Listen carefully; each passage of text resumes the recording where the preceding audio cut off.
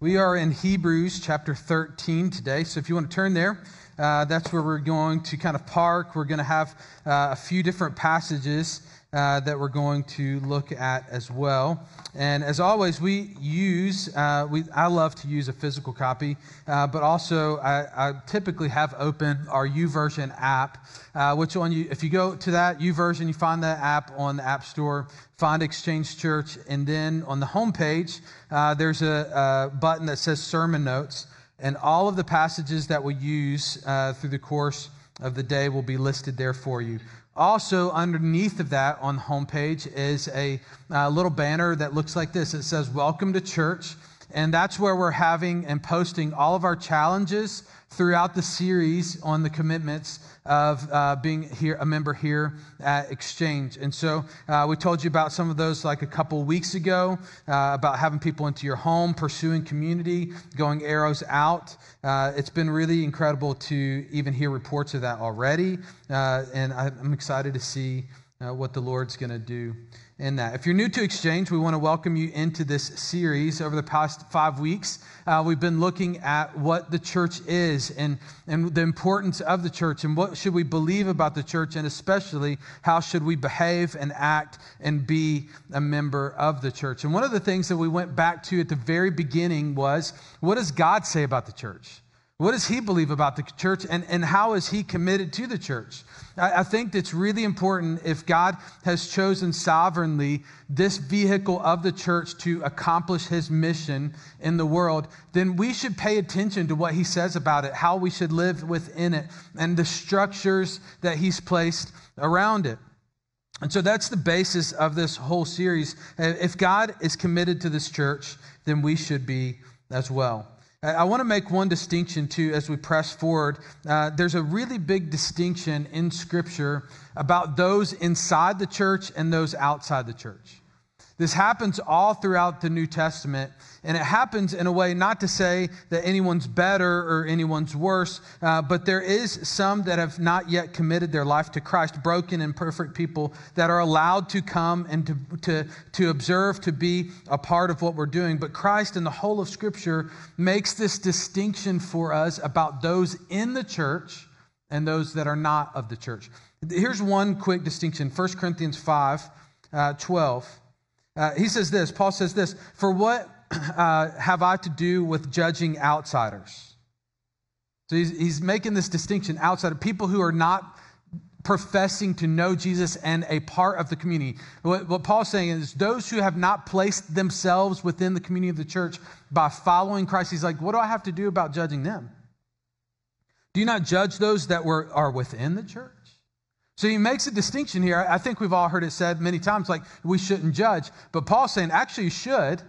You should judge only those within the community of the church. The outside, he says, are actually for judging. That is for the Lord. He says, but those are outside. God judges. And then he says this, remove the wicked man from among yourselves. What Paul's saying here is that when we begin this journey of faith together and we commit to one another and we are responsible for taking the mission of God into the world, we are then held to an entirely different standard than the rest of the world. That's one of the bases of the New Testament. There's a big distinction of those who are not in the church and those who are of the church.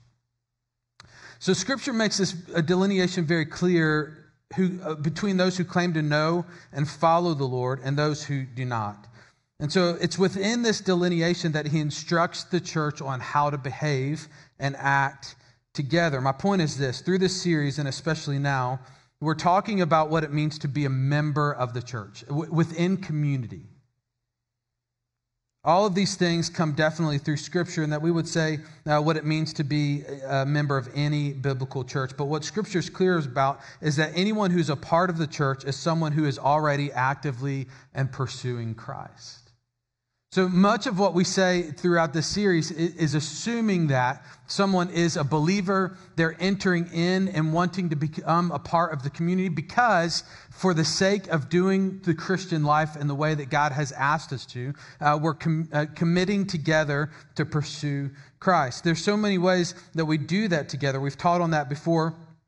that we deepen our discipleship, that we seek the Lord through spiritual disciplines. But now we're focusing specifically on the 51 one another's. How do we live together?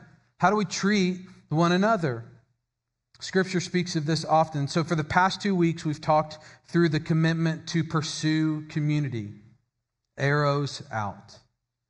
The second commitment that we're going to be working through, so the way that we're going to do this is there's 5 commitments to being a member at Exchange. And the second commitment, we have 2 sermons on each commitment. The second commitment begins today. It levels up a little bit in progression. I think the protection of the church, life together. We've shared them all a few weeks ago. You've seen them before, so maybe you're intrigued now. There's nothing new. Here it is. And so the second commitment is this.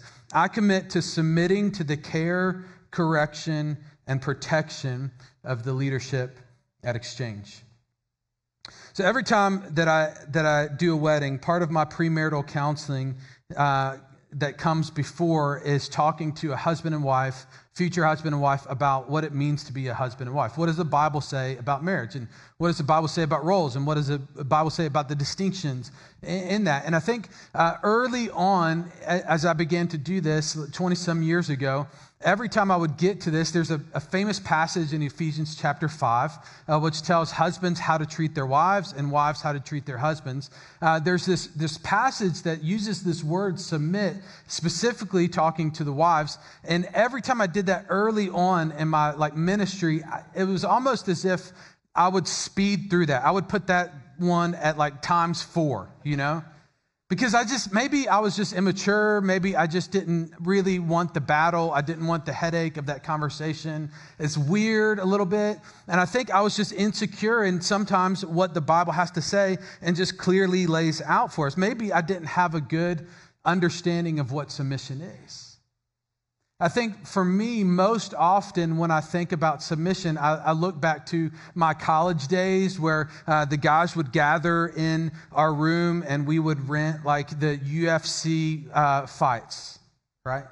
Where it's 2 guys. At that time, it was only guys. Now women have joined those things, which is another feat, But there's 2 guys in there that basically fight until somebody is knocked out or they submit. There's literally these holds that are called submission holds, where someone will get you into this position and they say, either tap and say, I'm done fighting, or I will break your arm, right? That's my vision of submission. Let me force you into this position so that you have no other choice. Or that's one way I think about submission. Or there's another way of just the absolute weak-minded or weak-bodied person who has no other option but to cower in a corner. Have you ever seen a dog when an alpha comes into the room and they know it immediately? They just lay down on their back and it's like, here's my throat, take it, I think some ways when I think about submission, I think about one of those 2 things, but I don't think either of those are biblical. Tim Challies makes an excellent distinction on what submission is and what submission is not. And he makes this helpful distinction between submission and subjection. He says this: subjection describes actions taken by the one in authority, where submission describes action taken by the one under authority. When it comes to marriage, church, and our shared life with other believers, we are instructed to submit, not subject. Subjection is the act of a ruler to force obedience. He uses fear, force, intimidation to break the will of people, and eventually they will surrender to them. They will give up and wave the white flag. They've been conquered. They are now in subjection to the leader. Submission, though, is the act of someone who acknowledges legitimate authority and willingly arranges himself or herself accordingly. Submission is voluntary, never forced. It's the responding to the divine order of things first in the heart and then in the life. He goes on to say this: the church is not in subjection to Jesus Christ. We haven't been ruthlessly conquered by him. No, the church has been won by Jesus Christ. So we willingly submit to his rule, his guidance, his instruction. We acknowledge the right to govern. We acknowledge his right of overwhelming love. We respond to his spirit. We arrange ourselves accordingly. A wife is then also not in subjection to her husband. She has not been sovereignly claimed by him. Rather, she has been pursued and wooed and won. Now God calls her to submit to her husband's leadership, to acknowledge that the ordering of the family God has ordained as husbands should take the role of leadership and wives should submit to that leadership. Therefore, she acknowledges God's will and arranges herself accordingly, submitting herself in everything to her own husband. Church members, he goes on to say, are not in subjection to pastors. They have not been forced into this Christian commitment or persuaded into membership of the church. Rather, they have willingly joined themselves to this body and are now eager to use their gifts and service to others, to do this to the utmost, to maintain the right ordering of the church, and to make the pastor's task easy rather than painful. They submit to the leadership of their church. The consistent instruction of the Bible is that one under authority must submit to those over them. Foreign to the Bible is the one with authority that must force subjection under them. It's not there. So many of our problems, though, he says, arise when sin impacts both sides of this dynamic. So I think this idea of submission is difficult for us if we don't have a proper idea of it. That it's not subjection, it's not forced, it's not coerced, it's not any way manipulated, but it's actually biblical. And it's actually demonstrated by the most powerful man who ever walked the planet. There was ever a superhero that could actually leap mountains or buildings in a single bound. If there was one who did not have to submit, it would be Jesus. And yet he chooses to demonstrate this incredible act of submission even to the Father. Here's my point. Submission is rooted in the gospel and demonstrated by Christ. Notice this in Philippians chapter 2. Therefore, if there's any encouragement in Christ, if there's any consolation of love, if there's any fellowship in the Spirit, if any affection and compassion, make my joy complete by being of the same mind. That doesn't mean that we agree on everything. That he'll continue and make his point. Maintaining the same love, united in spirit, intent on one purpose, the gospel. So Paul's making a case for unity. He's making a case for humility here. In verse 3, he says, do nothing from selfish or empty conceit, but with humility and mind regard one another as more important than yourselves.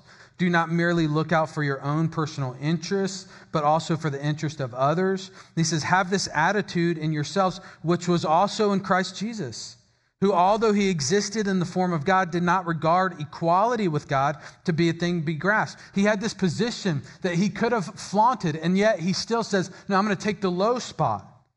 He emptied himself, taking the form of a bondservant and being made in the likeness of men, being found as an appearance of man, he humbled himself or submitted himself by becoming obedient to the point of death, even death on the cross. Submission is rooted in the gospel, and it's actually demonstrated by Jesus.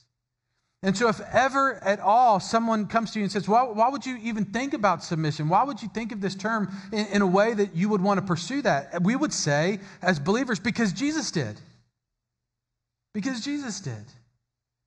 There's a moment on the cross and the moment in the garden where Jesus clarifies the situation with everybody. He says, don't you know that if I wanted to, I could call 1,000 angels down right now and end this with a word?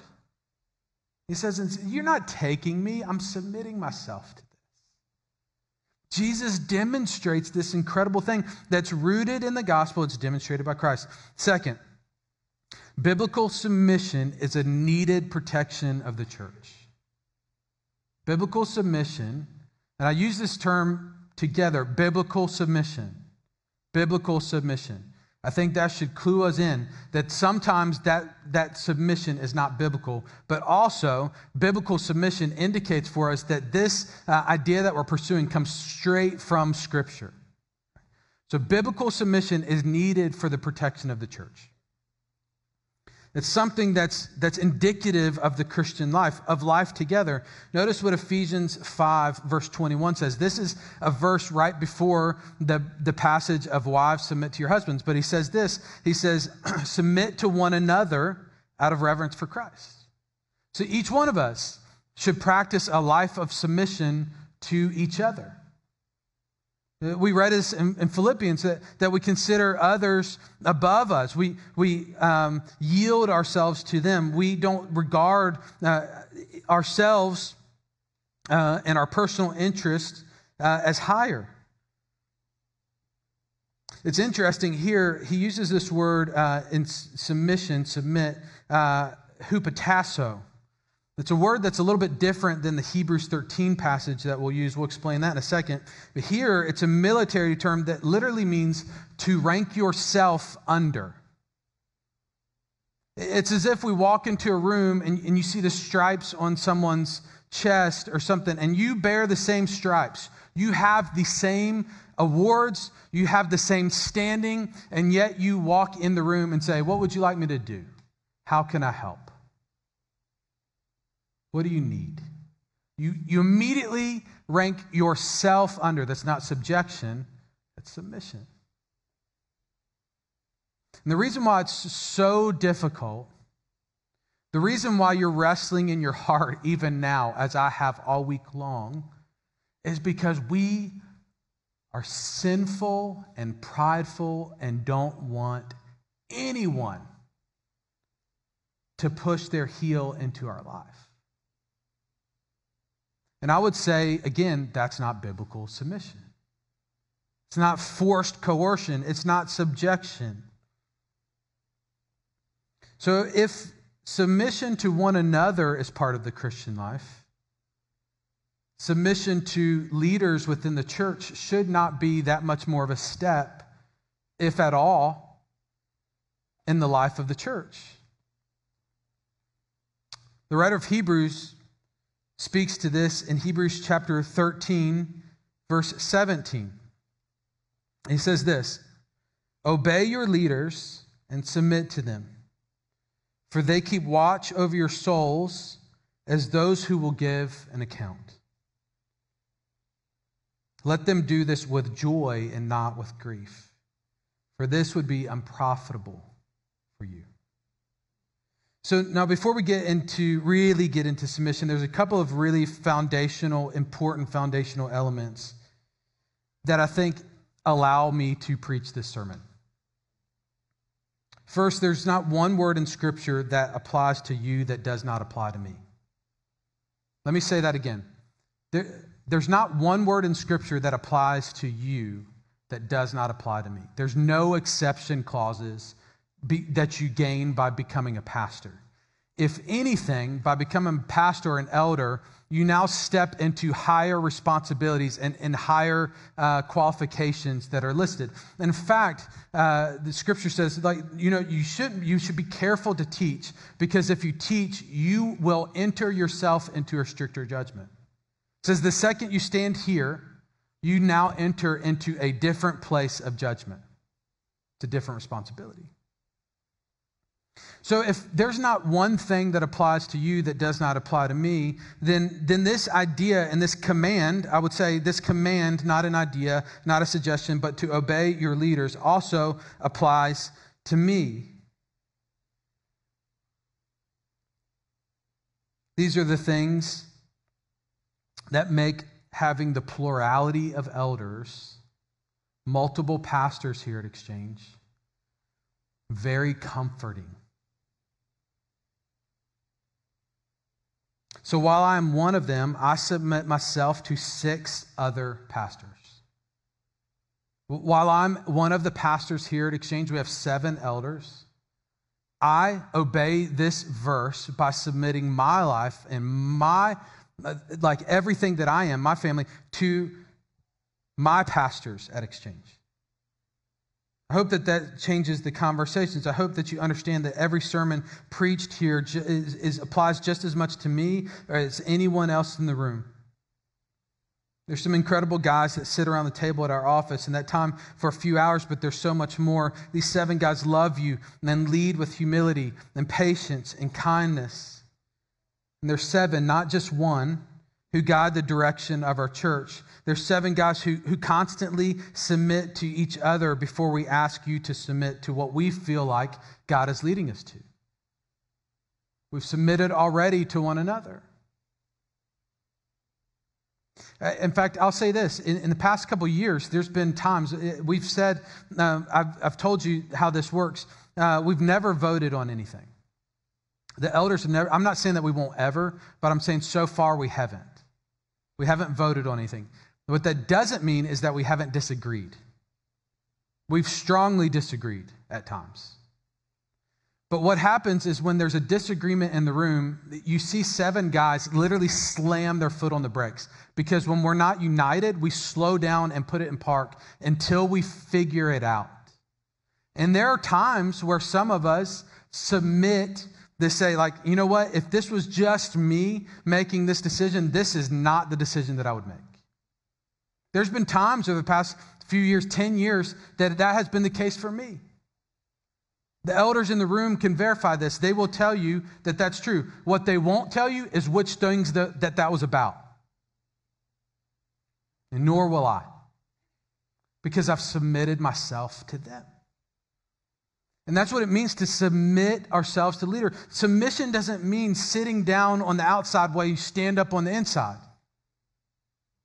Submission means putting yourself in a posture that says, man, I've got people over authority in my life and they're speaking to me. I trust them. I trust that they've prayed for me. And so I'm actually going to submit myself and submit this decision to that. I would say second, submission is not blind allegiance.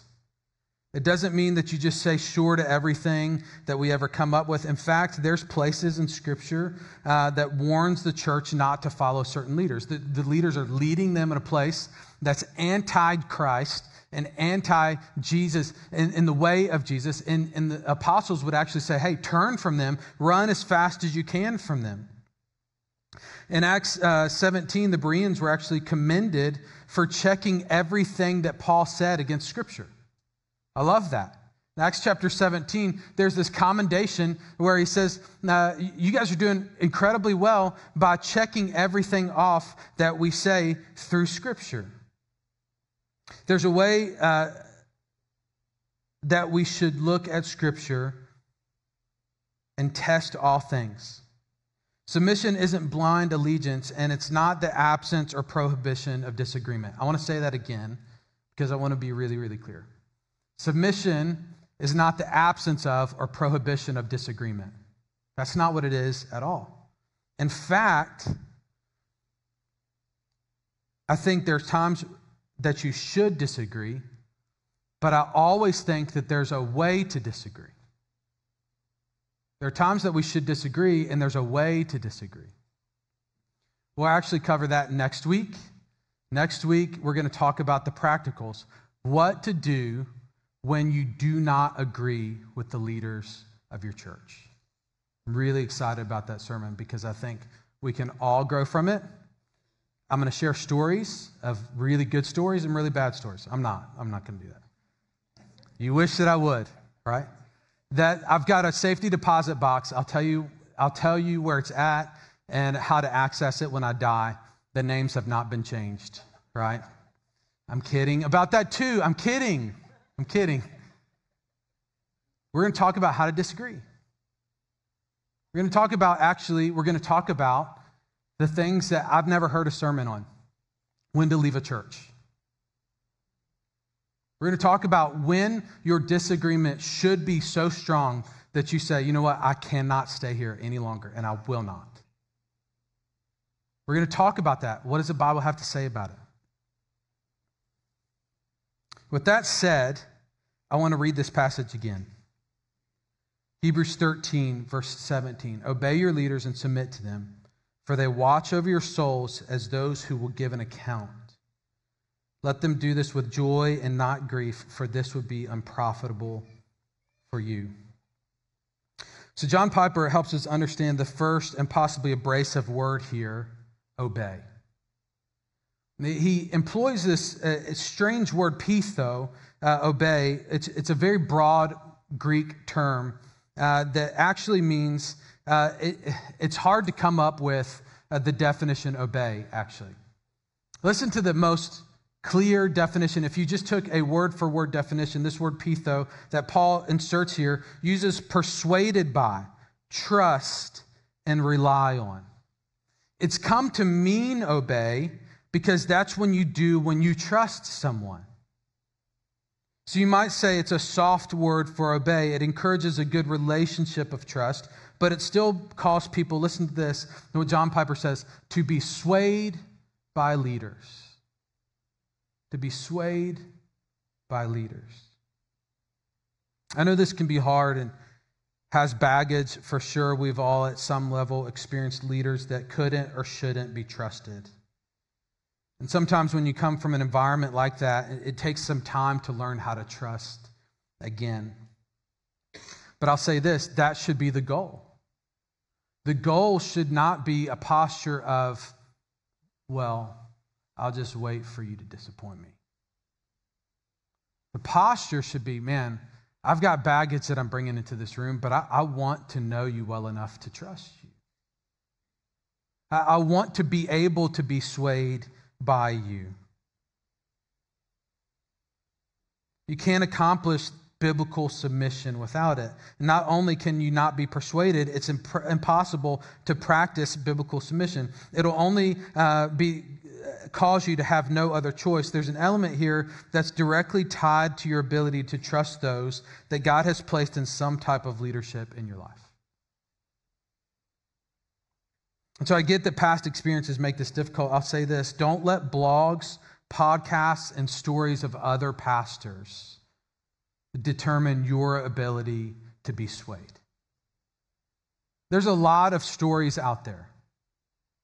And I think sometimes the church has got caught up in all of these other like famous stories and these blogs and podcasts and different things like that. And what we do is sometimes there's a couple of podcasts that were popular. I'm not even going to name them in the past year or two. And while they exposed some crazy things about particular churches and movements, I think they did massive damage to the church as a whole. Because it just built this spirit of disillusionment, discontentment. It built this spirit of, this posture of, oh yeah, you're just like the rest. And I think while the intent was probably good, the enemy used it 10 times over. We should be careful what we allow ourselves. It'd be like this. It'd be like if you chose to listen often to podcasts about how bad marriage is if you're married. Would that be a great idea? If you just chose to listen and you just kept clicking on the podcast of talking about how terrible husbands are or how terrible wives are, that would not feed your ability to pursue your spouse. And in the same way, I think we should be very careful about the things that we're letting into our lives on that.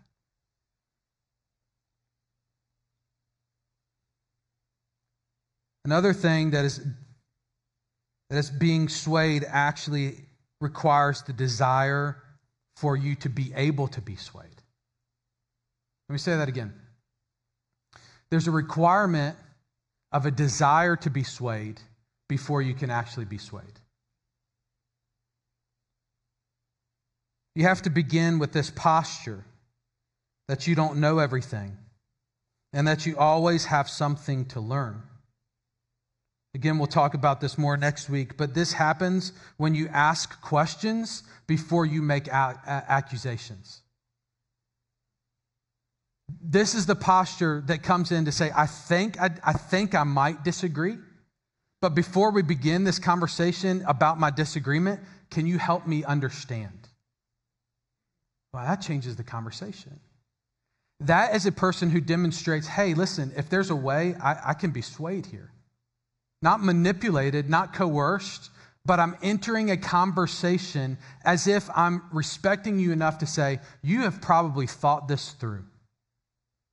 The group of elders who give their time up from their families and their lives have probably prayed about this. So can you help me understand a little bit more about it? That's an entirely different conversation. When you seek understanding before you seek to be understood, this is a person who demonstrates a posture that has the capacity for obedience. This happens when you have a biblical posture of humility.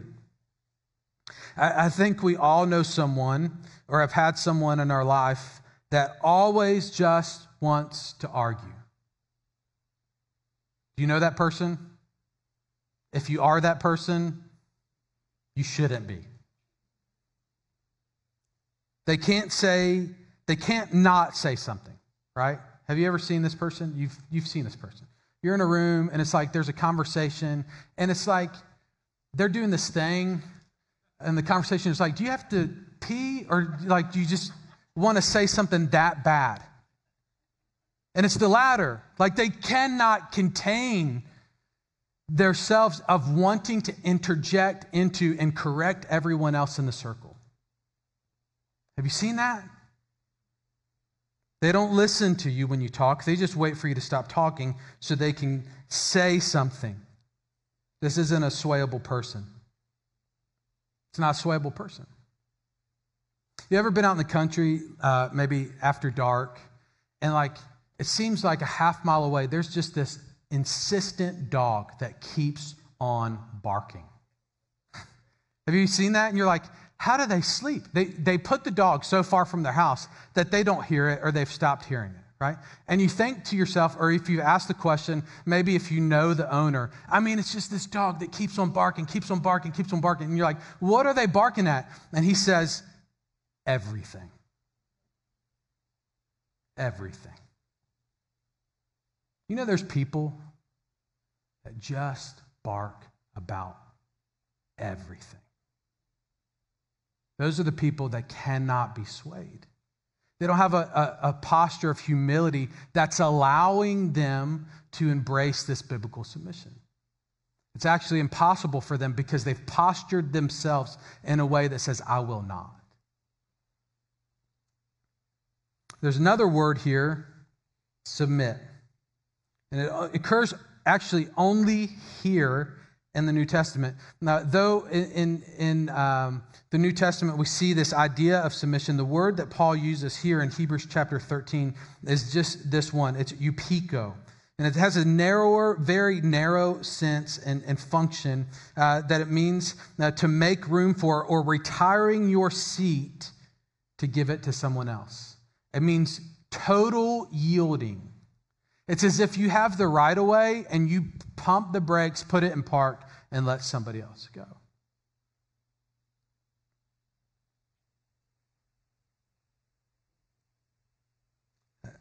It means this: I should have a bent towards trusting leaders.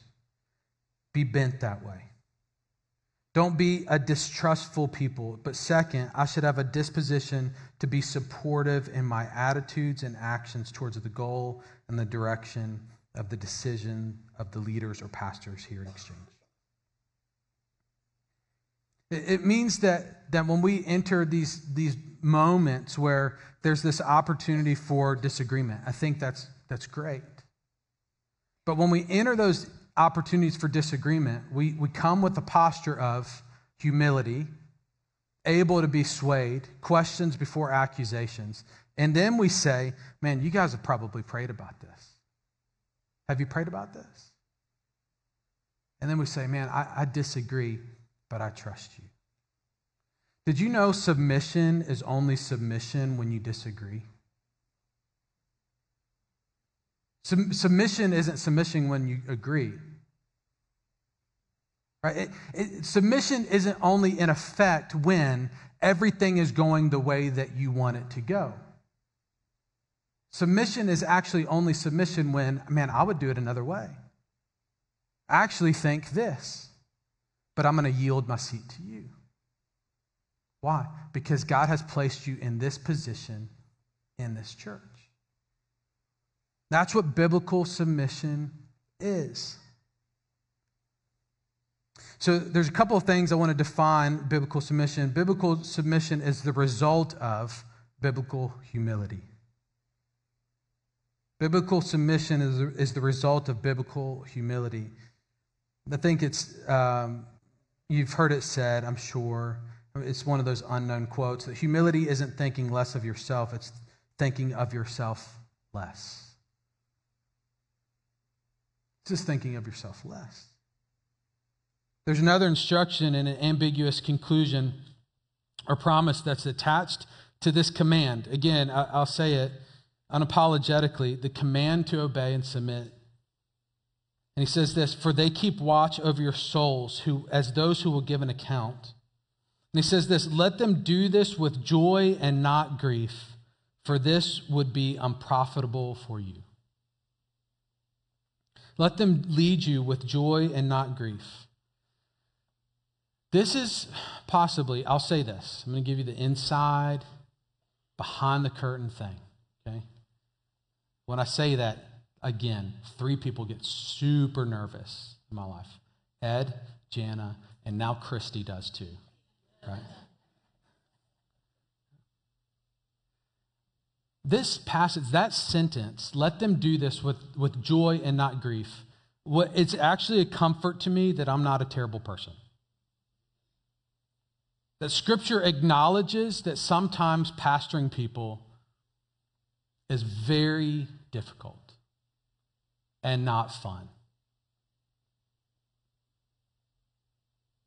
Ed posed an incredible question last week that only the bold, humble, and people who want to improve ask. What's it like to be on the other side of you? He asked you to ask that question in the first person to maybe the people that know you the best. What's it like to be on the other side of me? What's it like to be on the other side of me? I would say that only the bold, humble, and people who are dedicated to progressing in their faith would ever dream of asking that question. That's vulnerable. And I think sometimes we have to acknowledge, Scripture does, that sometimes what's on the other side of you is grief. That's what Scripture says. Sometimes what's on the other side of you is joy, and sometimes what's on the other side of you is grief. That's what Scripture says. So there's been times over the 20 years that I don't know, maybe I should, I'm going to say it. There's been times that's like, don't say it. Yeah.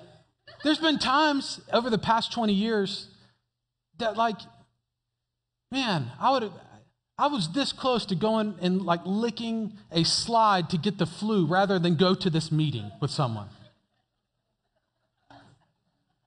It's like we give ourselves pep talks. It's like, okay, Brian, you can do this. You can take whatever they have to say. You won't say 2 minutes of words in this 3-hour meeting. It's just, Scripture says, be someone that's joyful. One of the toughest things that I have to do as a pastor, man, I hate this. One of the toughest things I have to do as a pastor is apologize to Ed for someone else. And I'm really sorry for the way that they treated you. You didn't deserve that. Really sorry. It's one of the most grievous things to my heart. It doesn't happen when someone's just needy. It happens when a person enters that conversation with pride, zero humility, and when this person's history has told the story. There are people, though, I'll say, I don't know of any here at this time that I think it's their job. I think they took it as their job to be abrasive to the elders here. So that's my role.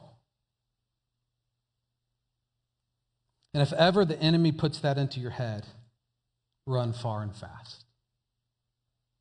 Run far and fast. Scripture is literally commanding us to be a joy. That means, again, for me, I have to be a joy to the guys that lead me. When we sit down in elder meetings, my job is to make that elder meeting more joyful, more fruitful. My job is to leave them more encouraged when they came in. That's what God has put me there for, is to be a joy in their life. Again, that does not mean I have to agree with everything. God will never put you, let me say this, God will never, ever, ever, ever, ever, never put you in a church for the purpose of being a thorn in the side of your pastor. He will never do that. He won't do it. He has always put you at a church to be a joy. It doesn't mean we agree. It just means that when we do, we're still joyful. Did you know that Jana, if you don't know me, is my wife? Maybe you could ascertain that from the conversations. Do you know that we disagree sometimes? Can you believe it? I mean, 99.9% of the time she's wrong, but she does. I'm kidding. Most often I'm like, yeah, you're right. Do you know we disagree? And we stay married. We stay married. There's never been a time in our 21 almost years of marriage where we disagreed and I thought, no, she's going to leave me now.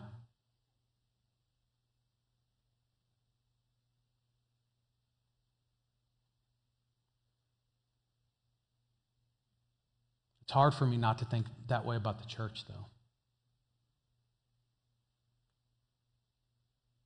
Now in our culture, it says when we disagree, we just bounce. We just go. And again, I'll caveat this. There are times to go. There are times to leave. There are times to move on. I believe that's true. We'll talk about that next week. But I think we've gotten so tied up in the way that we disagree that it's like this camp or this camp, this camp or this camp. And it's like you versus me, this team or this team. And when it's like that, there's no joy in it. We can't learn from that disagreement. We can't grow from that disagreement. Biblical submission is a result of biblical humility. And the promise of this conclusion is this: it'll be unprofitable for you. Now, this is a little bit ambiguous, like the challenge that he gives to pastors. He says this: obey your pastors and submit to them as those who will give an account for your souls. I've said this before. I don't know what that means. I wish, like phone a friend, Jesus, man, there's a lot of laws in Leviticus. Can we take out 3 pages of those and replace them with, what are you talking about here? What does it mean that I'm going to give an account for your souls, right? He doesn't define it. And neither does he define it'll be unprofitable for you. It could mean a lot of different things, but I don't really want to find out. I believe it, and I know that it's a warning to be careful. And I think it's not good because there's little or no growth when I think maybe the unprofitable thing is that there's little or no growth when we are just anti-formidable. When we've placed ourselves in a way that's just grievous to the pastors and elders and leaders of those in our life, and we say, man, I'm just gonna continue to hit all the time in all the ways, we lose all chance of growth in our life. So that could be the unprofitable. I mean, it's unprofitable for you. When we practice submission, when we practice surrender, we learn what it's like to give up of ourselves, to move in the right direction that God is calling us to. But I think this is true. In Scripture, God says these words. He says he opposes the proud. He opposes the proud. And I can't think of any team that I'd rather not play than God. When God says, I oppose the proud, man, I want to say, I'm done. Take me out of the game. I am not going to play that. So the proud posture is, whoa. Before anybody talks, I know best. I'm not swayable. I'm not teachable. I'm not humble. Like, that's proud. And that's the one who is not joy. No one forces pastors to pastor them out of grief by accident. Let me just say that.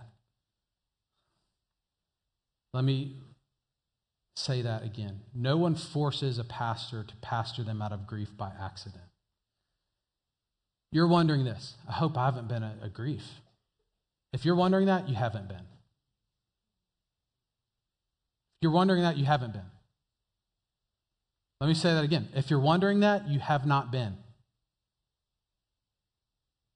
It doesn't happen by accident. It happens with intentionality.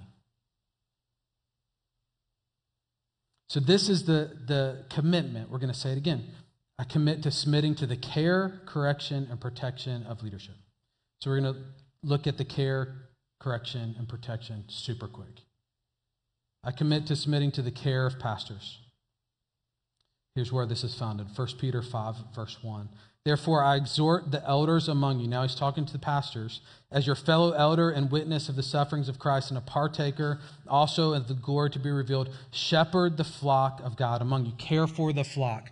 Feed the flock among you. Exercising oversight, not under compulsion, voluntarily according to the will of God, not for sword gain, but with eagerness, and not as lording it over some to subject them to those under your charge, but proving to be examples of the flock. He says, feed your flock. We talked about this in the expectations of a pastor, that our job as elders here at Exchange is to direct the ministries of Exchange. That's why we're not going to talk about like all the ways that America needs something. We're going to talk about the ways that Exchange needs something. Right? We're not preaching to other churches. We're preaching to Exchange. That's also the care that we give is the direction that we feel the Lord is moving us and shaping us and pushing us towards. That means some of the ministries of this Exchange, some of the direction and vision behind Exchange. That means the decisions we make for the body of Exchange. That's the care that we are implementing towards Exchange. He says this, shepherd the flock among you. That's the care that we give to Exchange. Second, I commit to submitting to the correction of the pastors. This is tough, but it's scriptural. 1 Thessalonians 5:12 says this, but we request of you, brethren, that when you appreciate those who diligently labor among you and have charge over you in the Lord and give you instruction, and that esteem you very highly in love because of their work. Now, I want to make this caveat too. This does not mean we tell you like what job to get, what house to buy, what color car. That's absurd, right? I hope that's apparent. The charge over is what happens within Exchange body and what happens according to Scripture. Right? The only authority we have is what Scripture speaks. So he's saying this. He says, and I esteem you very highly in love because of their work. Live in peace with one another, who diligently labor among you and have charge over you. Here's what the NIV renders. Now we ask you, brothers and sisters, to acknowledge those who work hard among you and who care for you and who admonish you. About 9 different times the New Testament uses this word admonish, and it's used in the context of elders or pastors to their flock. correct.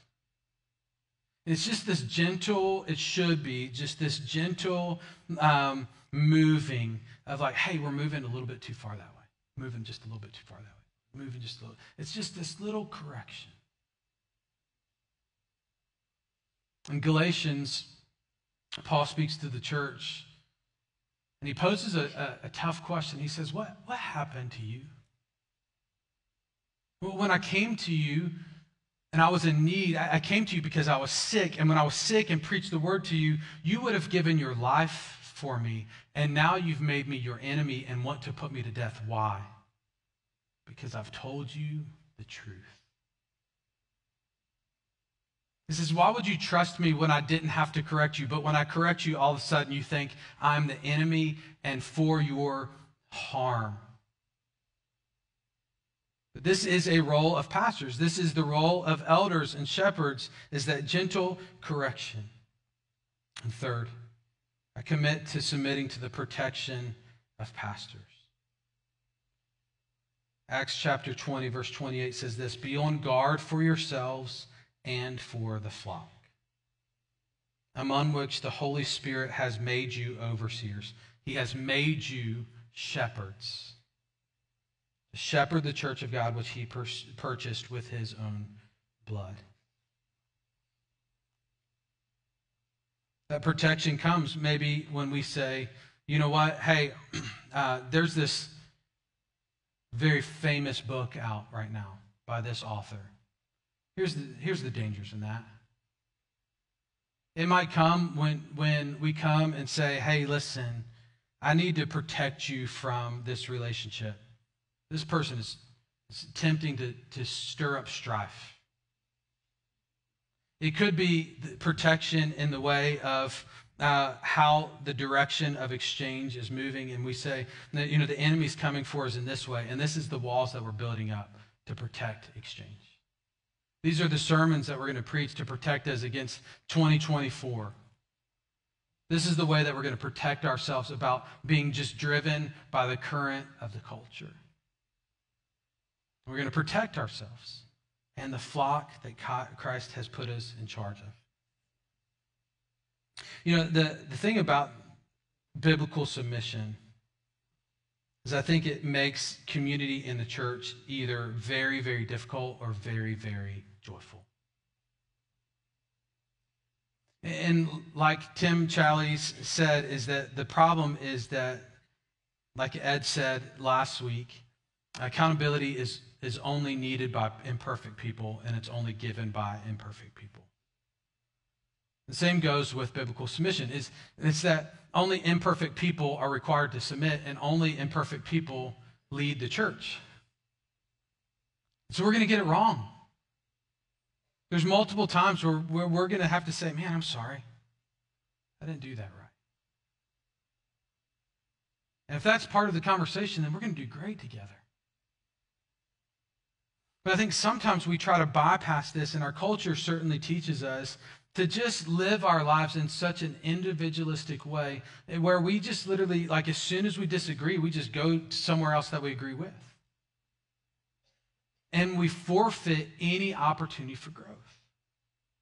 We do things the wrong way. I don't know if you've seen this, but it was a kind of a trend here in the last maybe year where I think more people caught on, but there was these videos going around where like a girlfriend or a wife or a daughter would take their dad, husband's, boyfriend's truck or something like that and say, hey, I wanted to do something nice for you today, and I filled you up with gas. Right? He's like, gas or diesel? She's like, gas. I mean, I put gas in there. I did do the medium grade, right? She was like, you were totally empty, filled you up. Right? And you just, like this shock of, and how far did you drive, you know? I mean, I drove around, ran my errands, and it was running weird, you know?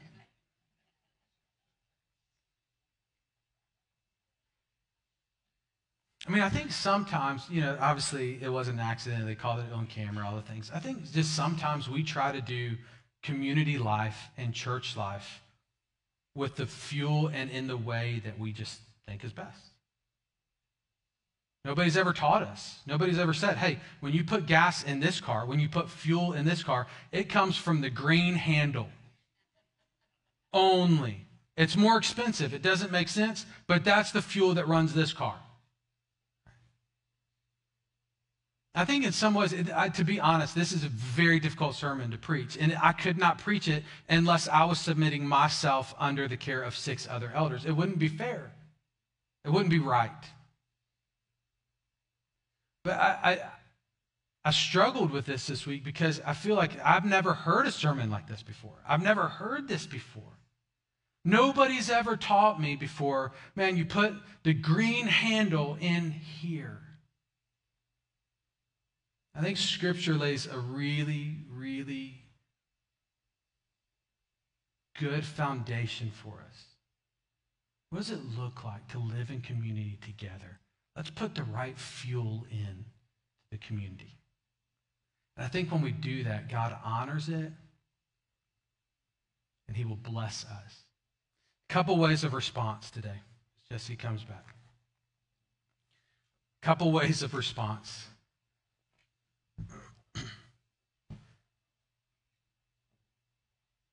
Would you consider, I love this part because I'm asking you to do something for the other 6 and not me. So the other 6 elders are Ed Martin, Doug Penny, Todd Kavanaugh, Ray Jezik, Rick McCoy, and Eric Martindale. Would you consider writing one of them a note this week and just letting them know that you appreciate them? Chances are they've prayed for you the past week, past couple weeks. Would you just consider writing a note to one of them and say, hey, thanks. Jana will thank me with a kiss or something like that. You don't have to get me. Right, Jan? She's got me.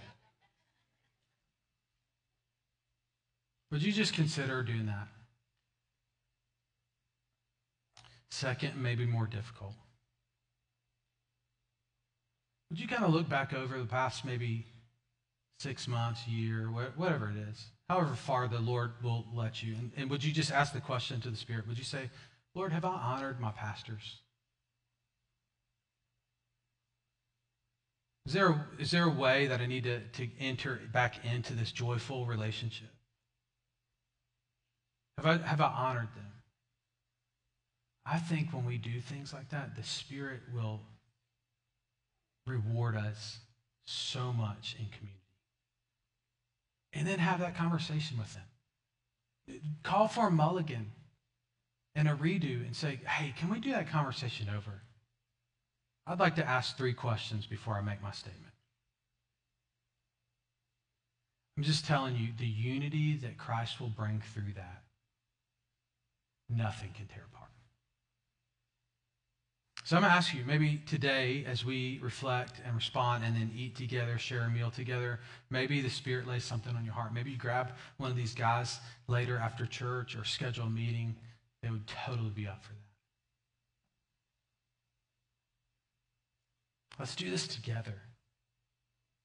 Not in subjection, but in submission, all of us. Father, would you give us what we need to do that? It's so difficult without your Spirit, impossible without your Spirit. So, Lord, I pray that you would make us humble. Lord, I pray that you would make us moldable and shapeable and swayable.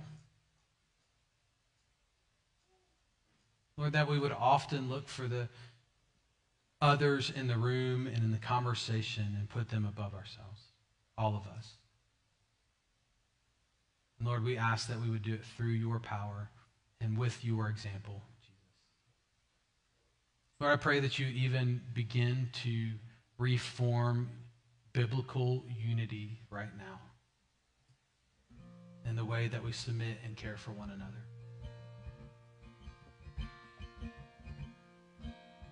Jesus, give us the strength as we go through difficult days where the culture desperately wants to tear us apart.